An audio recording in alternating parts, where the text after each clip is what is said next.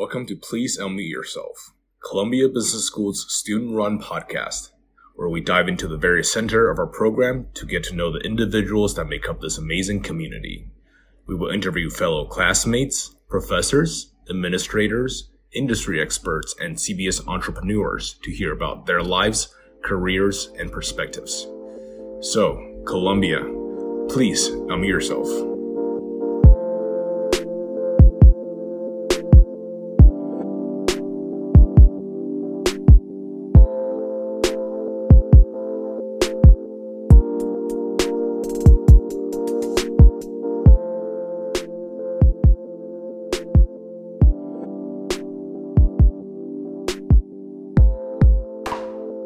Hi everyone, it's Nicolene. I'm one of the producers here at Please Unmute Yourself. And today we have Michelle with us just to talk about her journey at CBS. So welcome, Michelle. Hi, how are you? So excited to be here and kind of just share my story with you.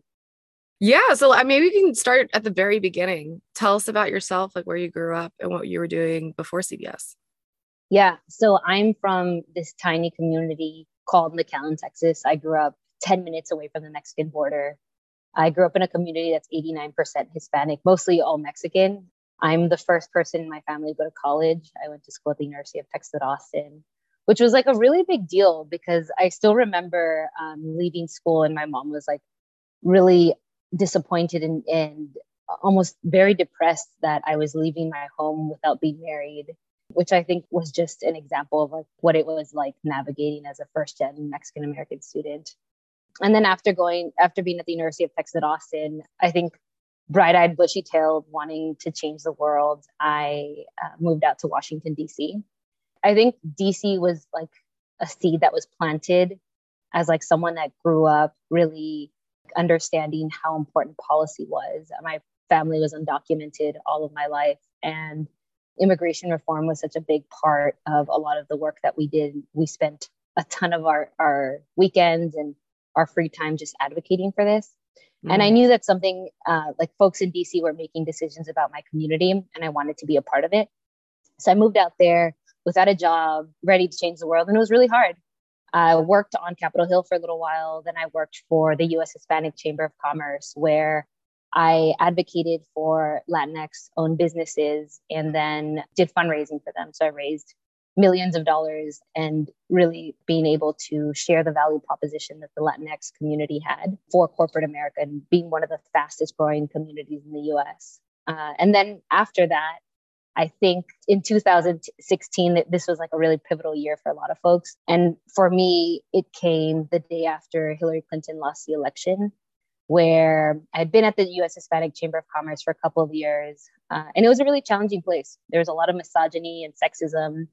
And I think seeing it displayed on a national stage was kind of my breaking point.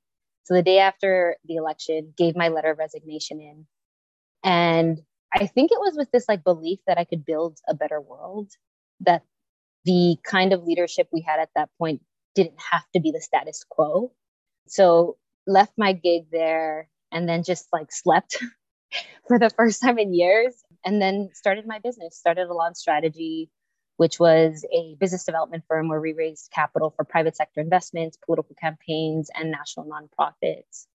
And I think it was a really powerful journey because I got to build a company and a culture that I really believed in. And I think I also got to like test out the thesis that you can be profitable and also good for community at the same time as a business, and got to grow that into LATAM, spent time in Mexico, Paraguay, and Peru running political campaigns. And during that time was when I became part of the Tory Burch Foundation Fellows, which is a fellowship for high growth women-owned businesses. And I was never going to raise capital because we were extremely capital efficient business. We had a couple of clients and had a really nice kind of cash flow business. But a lot of the folks that I was building relationships with and were part of my cohort were women and women of color.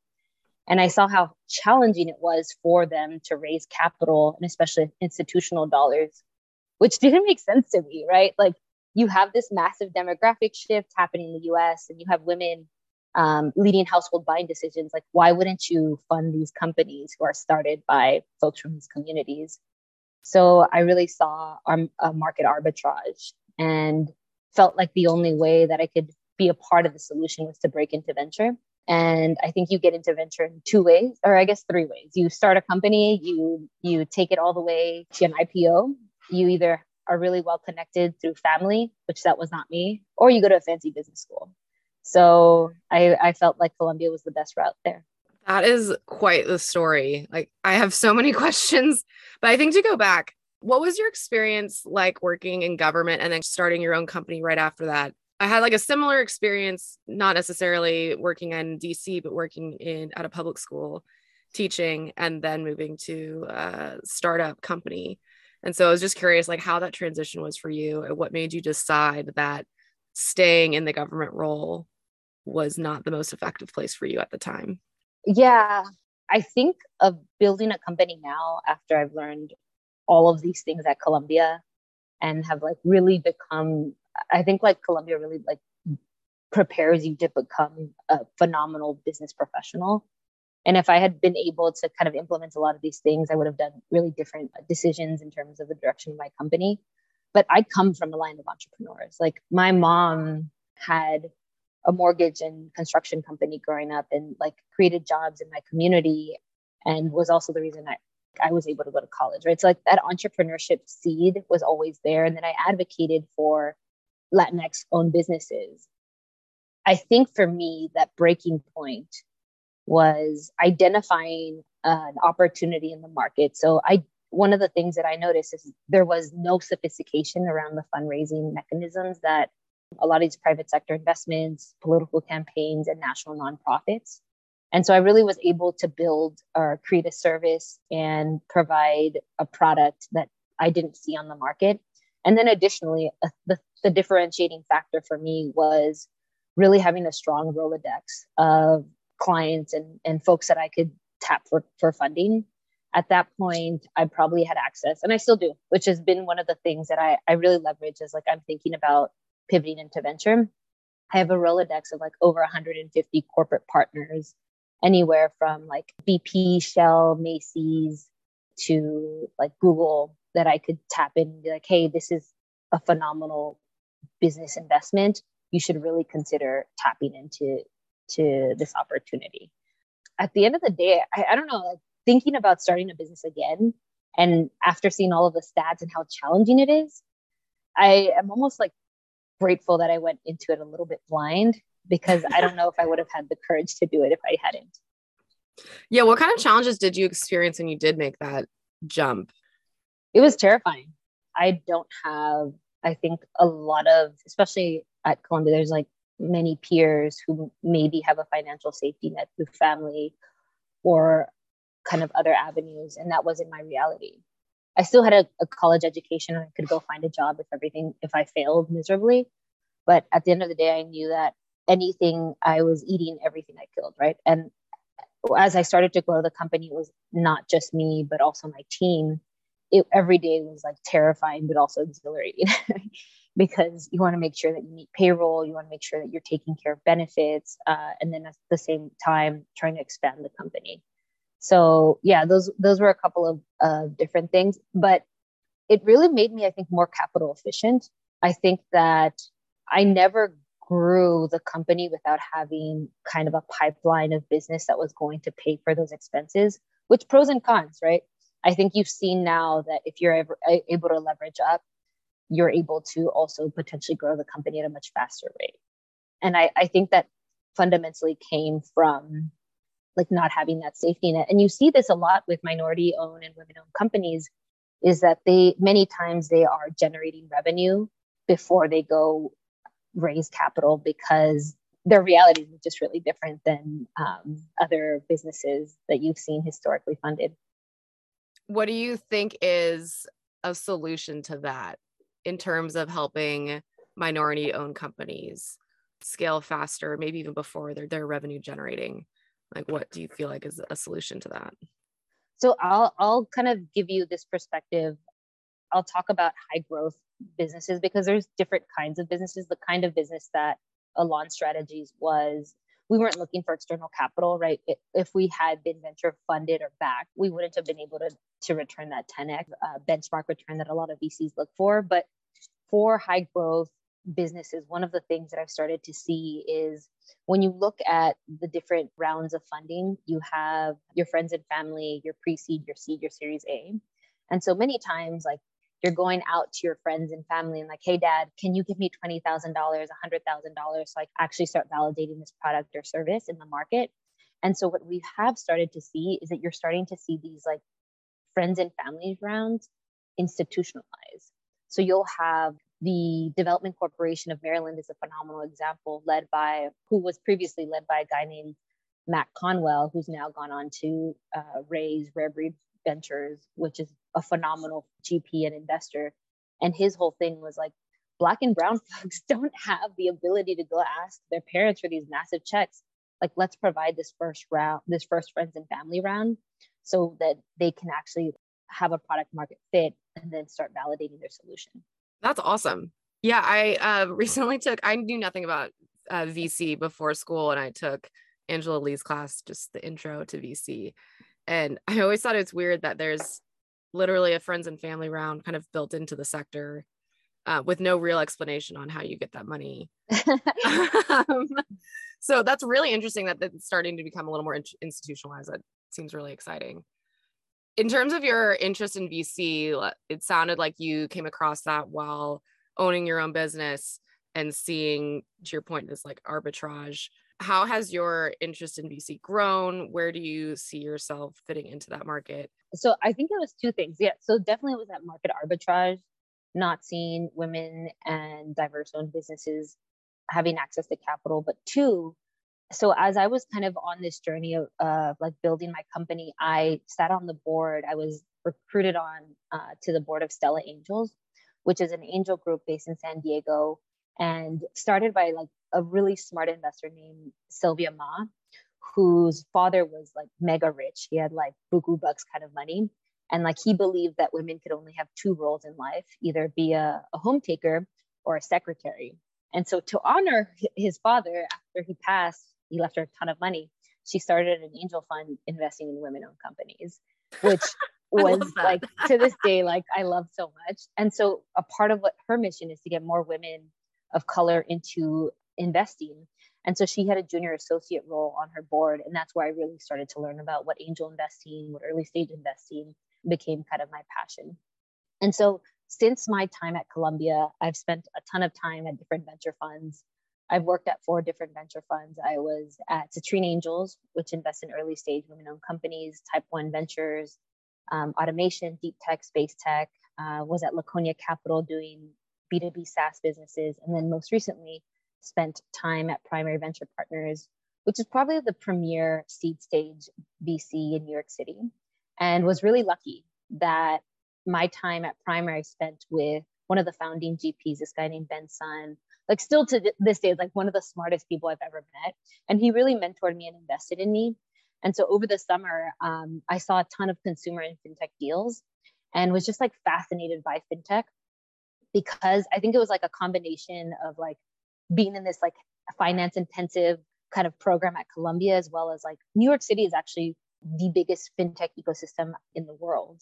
And so then seeing this insane deal flow just became obsessed with it. And since then was really able to like deepen my understanding of fintech. And over the summer, I actually started a community called VC Unleashed, which is a community for BIPOC MBA aspiring investors. So as I was kind of navigating this journey, I was really lonely. I know that we have the VC club at Columbia, but I have felt that it was a lot of the same kind of pattern matching that I saw in the industry.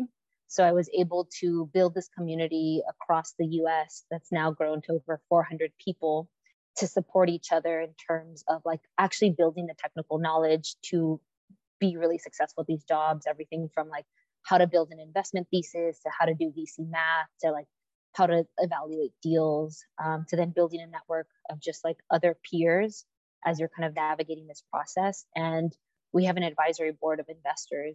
We're having our first board of directors meeting. And I think it was really to build an infrastructure so we can be successful, because I think like you need to really see diversity on both sides of the cap table, on the founder side, but also on the investor side. And so that was a big part of my process. And then during the time with VC Unleashed, created something called the FinTech Breakdown Series, where we interviewed folks like Matteo Heffemeister from Andreessen Horowitz, who's now leading all of growth for Jeeves, or Elliot Robinson, who's at Bessemer Venture Partners, and just broke down fintech in a way that wasn't terrifying, in a way that was like accessible, which is, I think, a big part of my personal mission.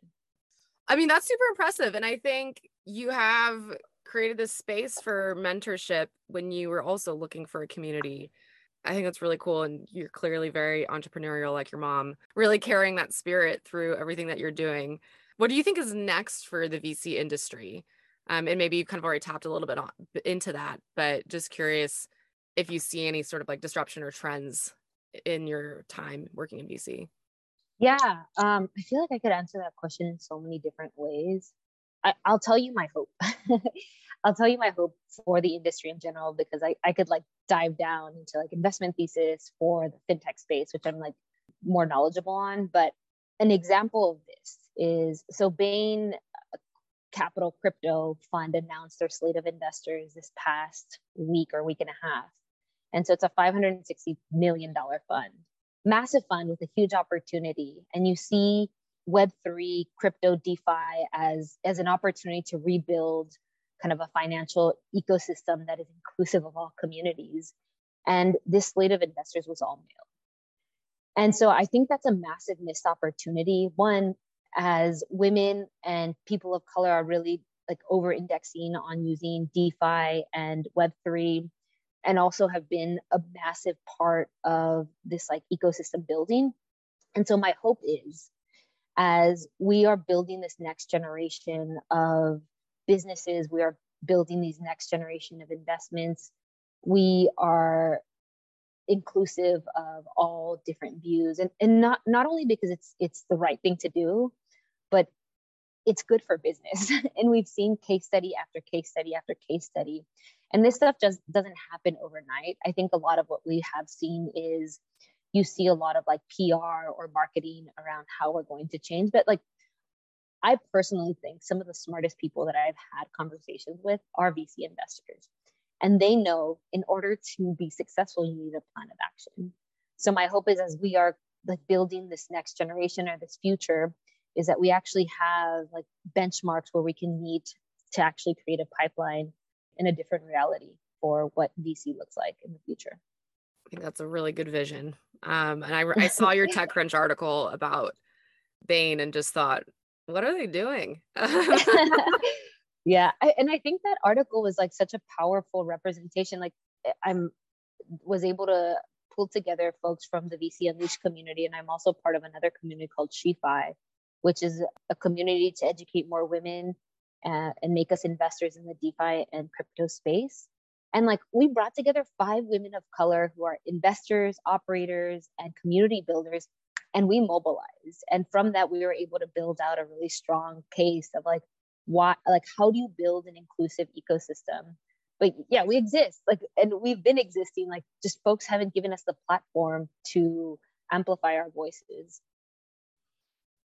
I guess then my next thought is, how do you have time for all of this? For people who want to break into VC, or even in general who want to go to business school, how do you find time to stay focused? Because I find that I get very distracted with other things. And, we do still have to go to school and things like that too. So how have you found your business school experience in balancing all of that? Yeah.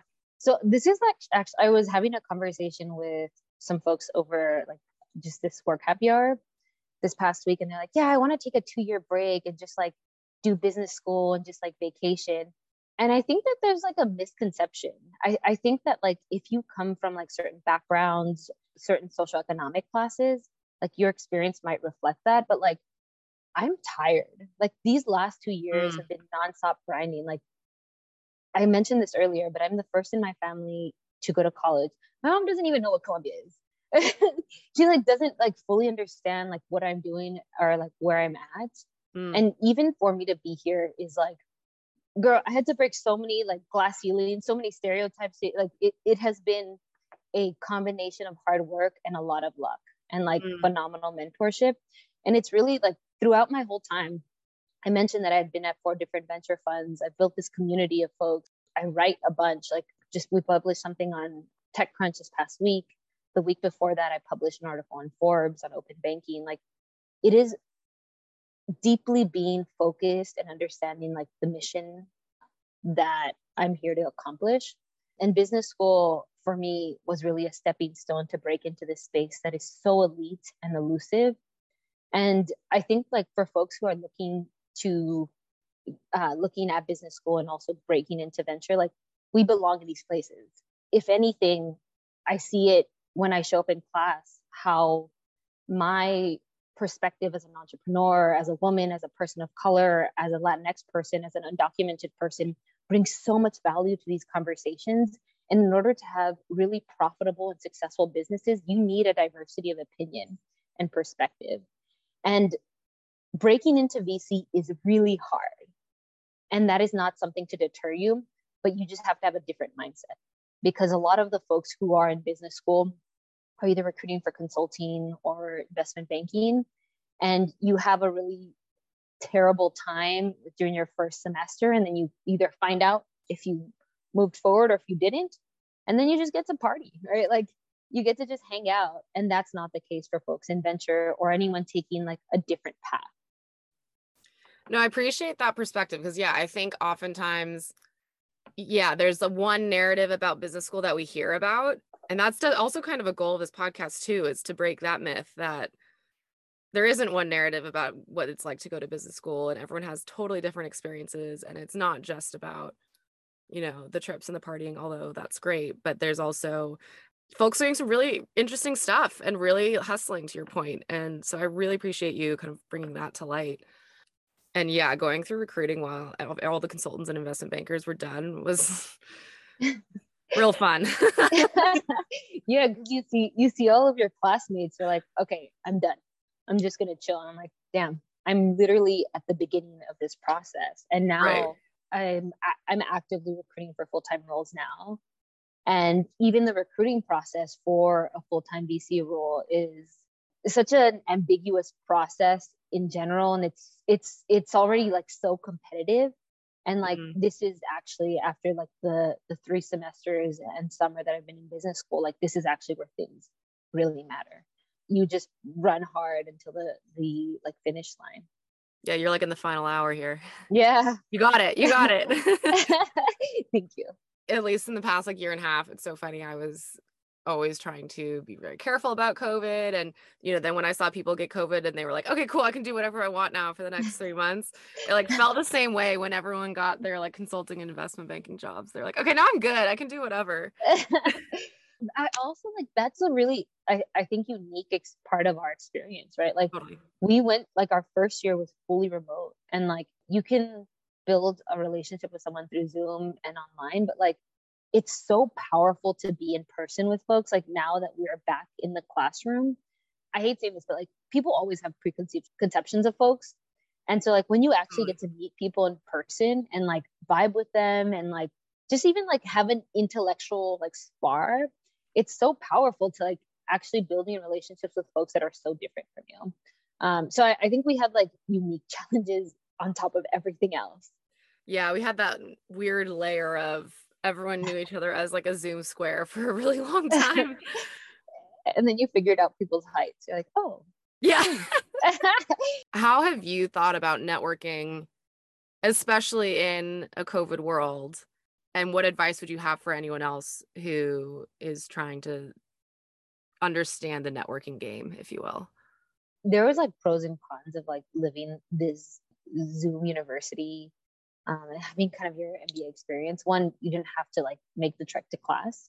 So you had more time to actually like intern or do other things.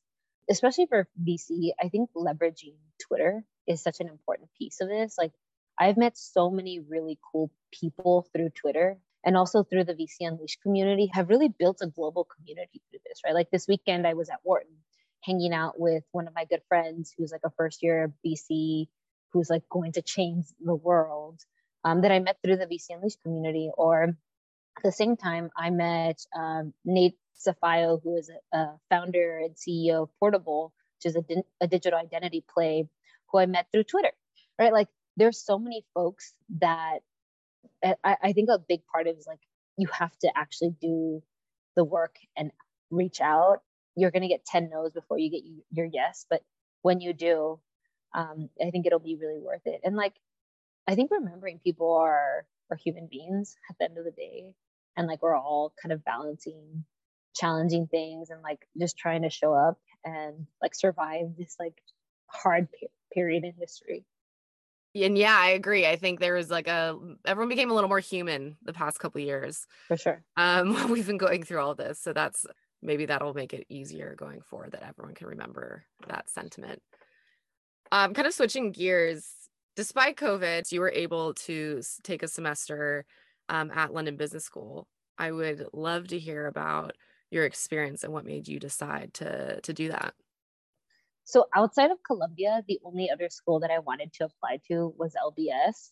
4 years ago, I went to London for a wedding. I was a +1 to the fanciest wedding I've ever been to.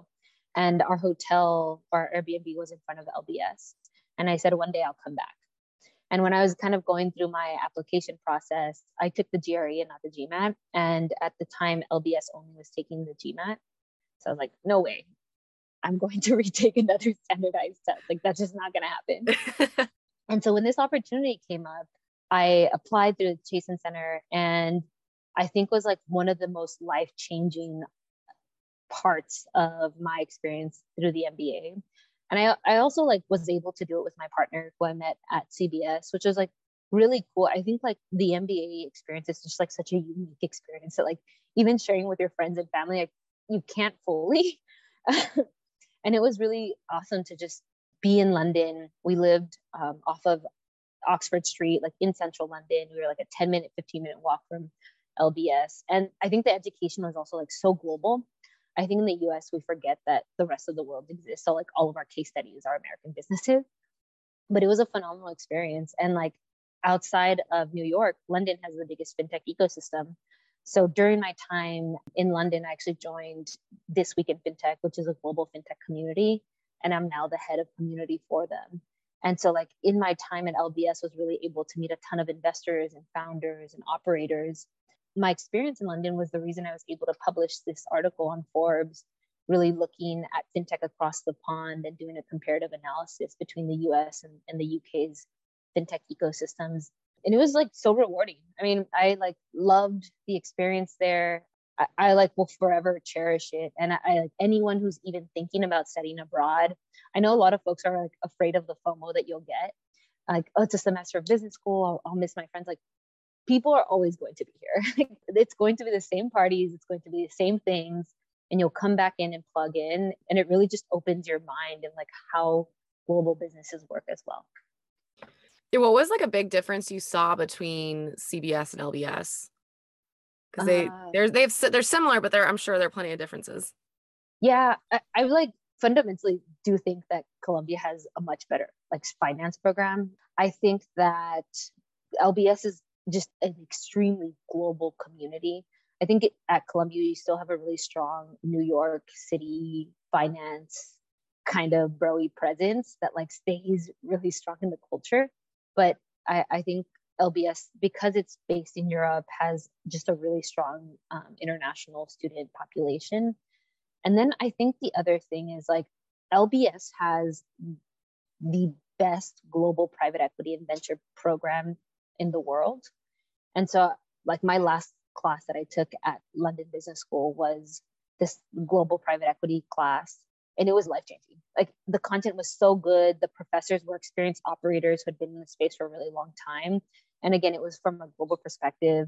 So yeah, I think that was really cool too. That's awesome. I mean, super cool that you did that. I think, like I said, even given COVID, being able to go somewhere new and experience something totally different must have been really unique. What, we talked about how business school can be quite the hustle. Like, what are some things you do in your maybe little spare time to relax or enjoy, or just, decompress a bit? So I'm trying really hard to just like integrate joy in my day. Like right now, I'm taking this call on my rooftop, and I have like lots of beautiful sun showing in and peeking in. I am really trying to prioritize my mental and physical health. So like exercising more, making sure that I'm meeting with my therapist, and also just like finding times where I can disconnect and like not talk about finance or not talk about like business or fintech. I don't know, what am I watching right now? Like I'm watching Inventing Anna. That is like a mind-blowing show. Right? Like just being able to veg out has been really awesome too. No, that's cool. Yeah, I think setting those priorities in your head helps. And I just finished watching, so curious what your thoughts are. But there's like a slew of these series that are coming out. They're all about fraudsters. I don't know if you have any thoughts on that, but I find like the trend really interesting, and for whatever reason, I'm totally into it. Just trying to figure out like how did people like fraud all these, investors and the general public. I think it's like really interesting. And I feel like there's so much ickiness in that whole show. Being at Columbia, being in New York, especially, like I think perception can become reality, and it's so important. But I don't want to prescribe to any of those things. I struggle with it because I know that gone through these like paths to power classes or these like more softer skill classes at Columbia that teach us how to kind of navigate these spaces, and they have an impact on your professional and personal career. And maybe it's like me going back to this belief where you can like be good for communities and profitable and still be successful without having to prescribe to all of like this like fakeness that exists. What do you think? I think you're right. I think there are these actions or mannerisms that create this perception that you're going to be successful. And I almost wonder if like part of those things, those myths are being kind of debunked a little bit.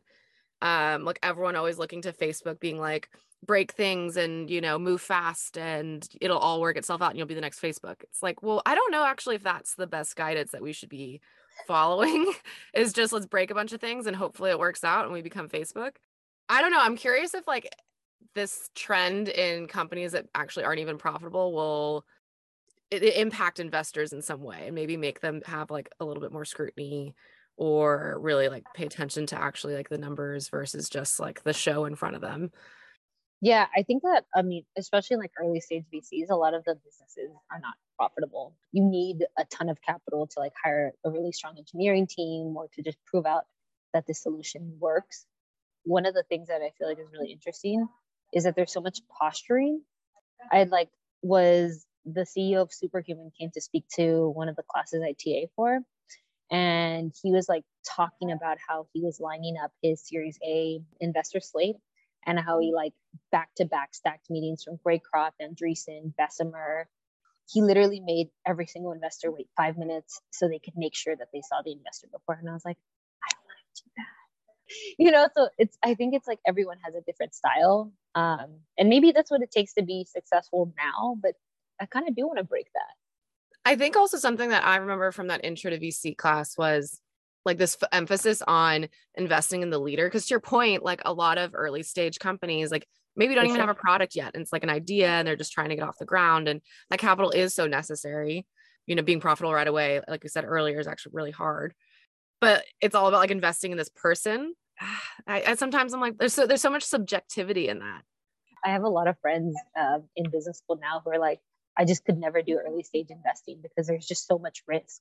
Right? There's so many unknowns. But I think like the way to kind of think about it, like there's obviously a lot of other factors, but like, how do you invest in the person that you never want to bet against? Regardless if there's a global pandemic, regardless if like they have supply chain issues, they're going to make it happen. That is kind of the person that you really always want to be on that team. And I think that's one of the exact reasons why like women and people of color can be such phenomenal entrepreneurs, because you have to be 3x better in order to be at the table, right? Like you have to have a different kind of grit. You have to have and many times you have a different journey when you actually get to the table to an investor and like having those conversations around funding. No, it's interesting. That's a good. Okay, well, I eventually have to go to class now, but I was going to say, thank you so much for taking the time to chat. I think, kind of to the point of getting to know people in the pandemic. Like, I remember when you and I first met and you were like instantly warm and connecting me to people. And so I've kind of followed you along this way, weirdly, just seeing how much you've done at school. And it's just really cool and exciting to see. And, you're going to crush it in recruiting.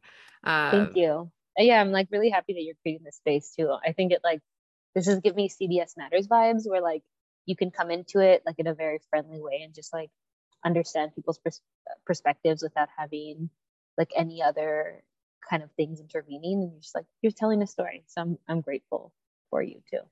Thanks. Yeah, I think trying to build a different kind of community.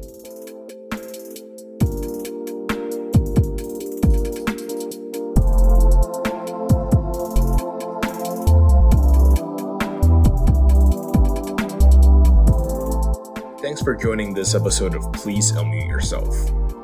Interested in being a part of the podcast? Reach out to the podcast team on Instagram at Please Unmute Yourself or at pleaseunmuteyourself@gmail.com. Stay tuned for future episodes and opportunities to learn more about the CBS community.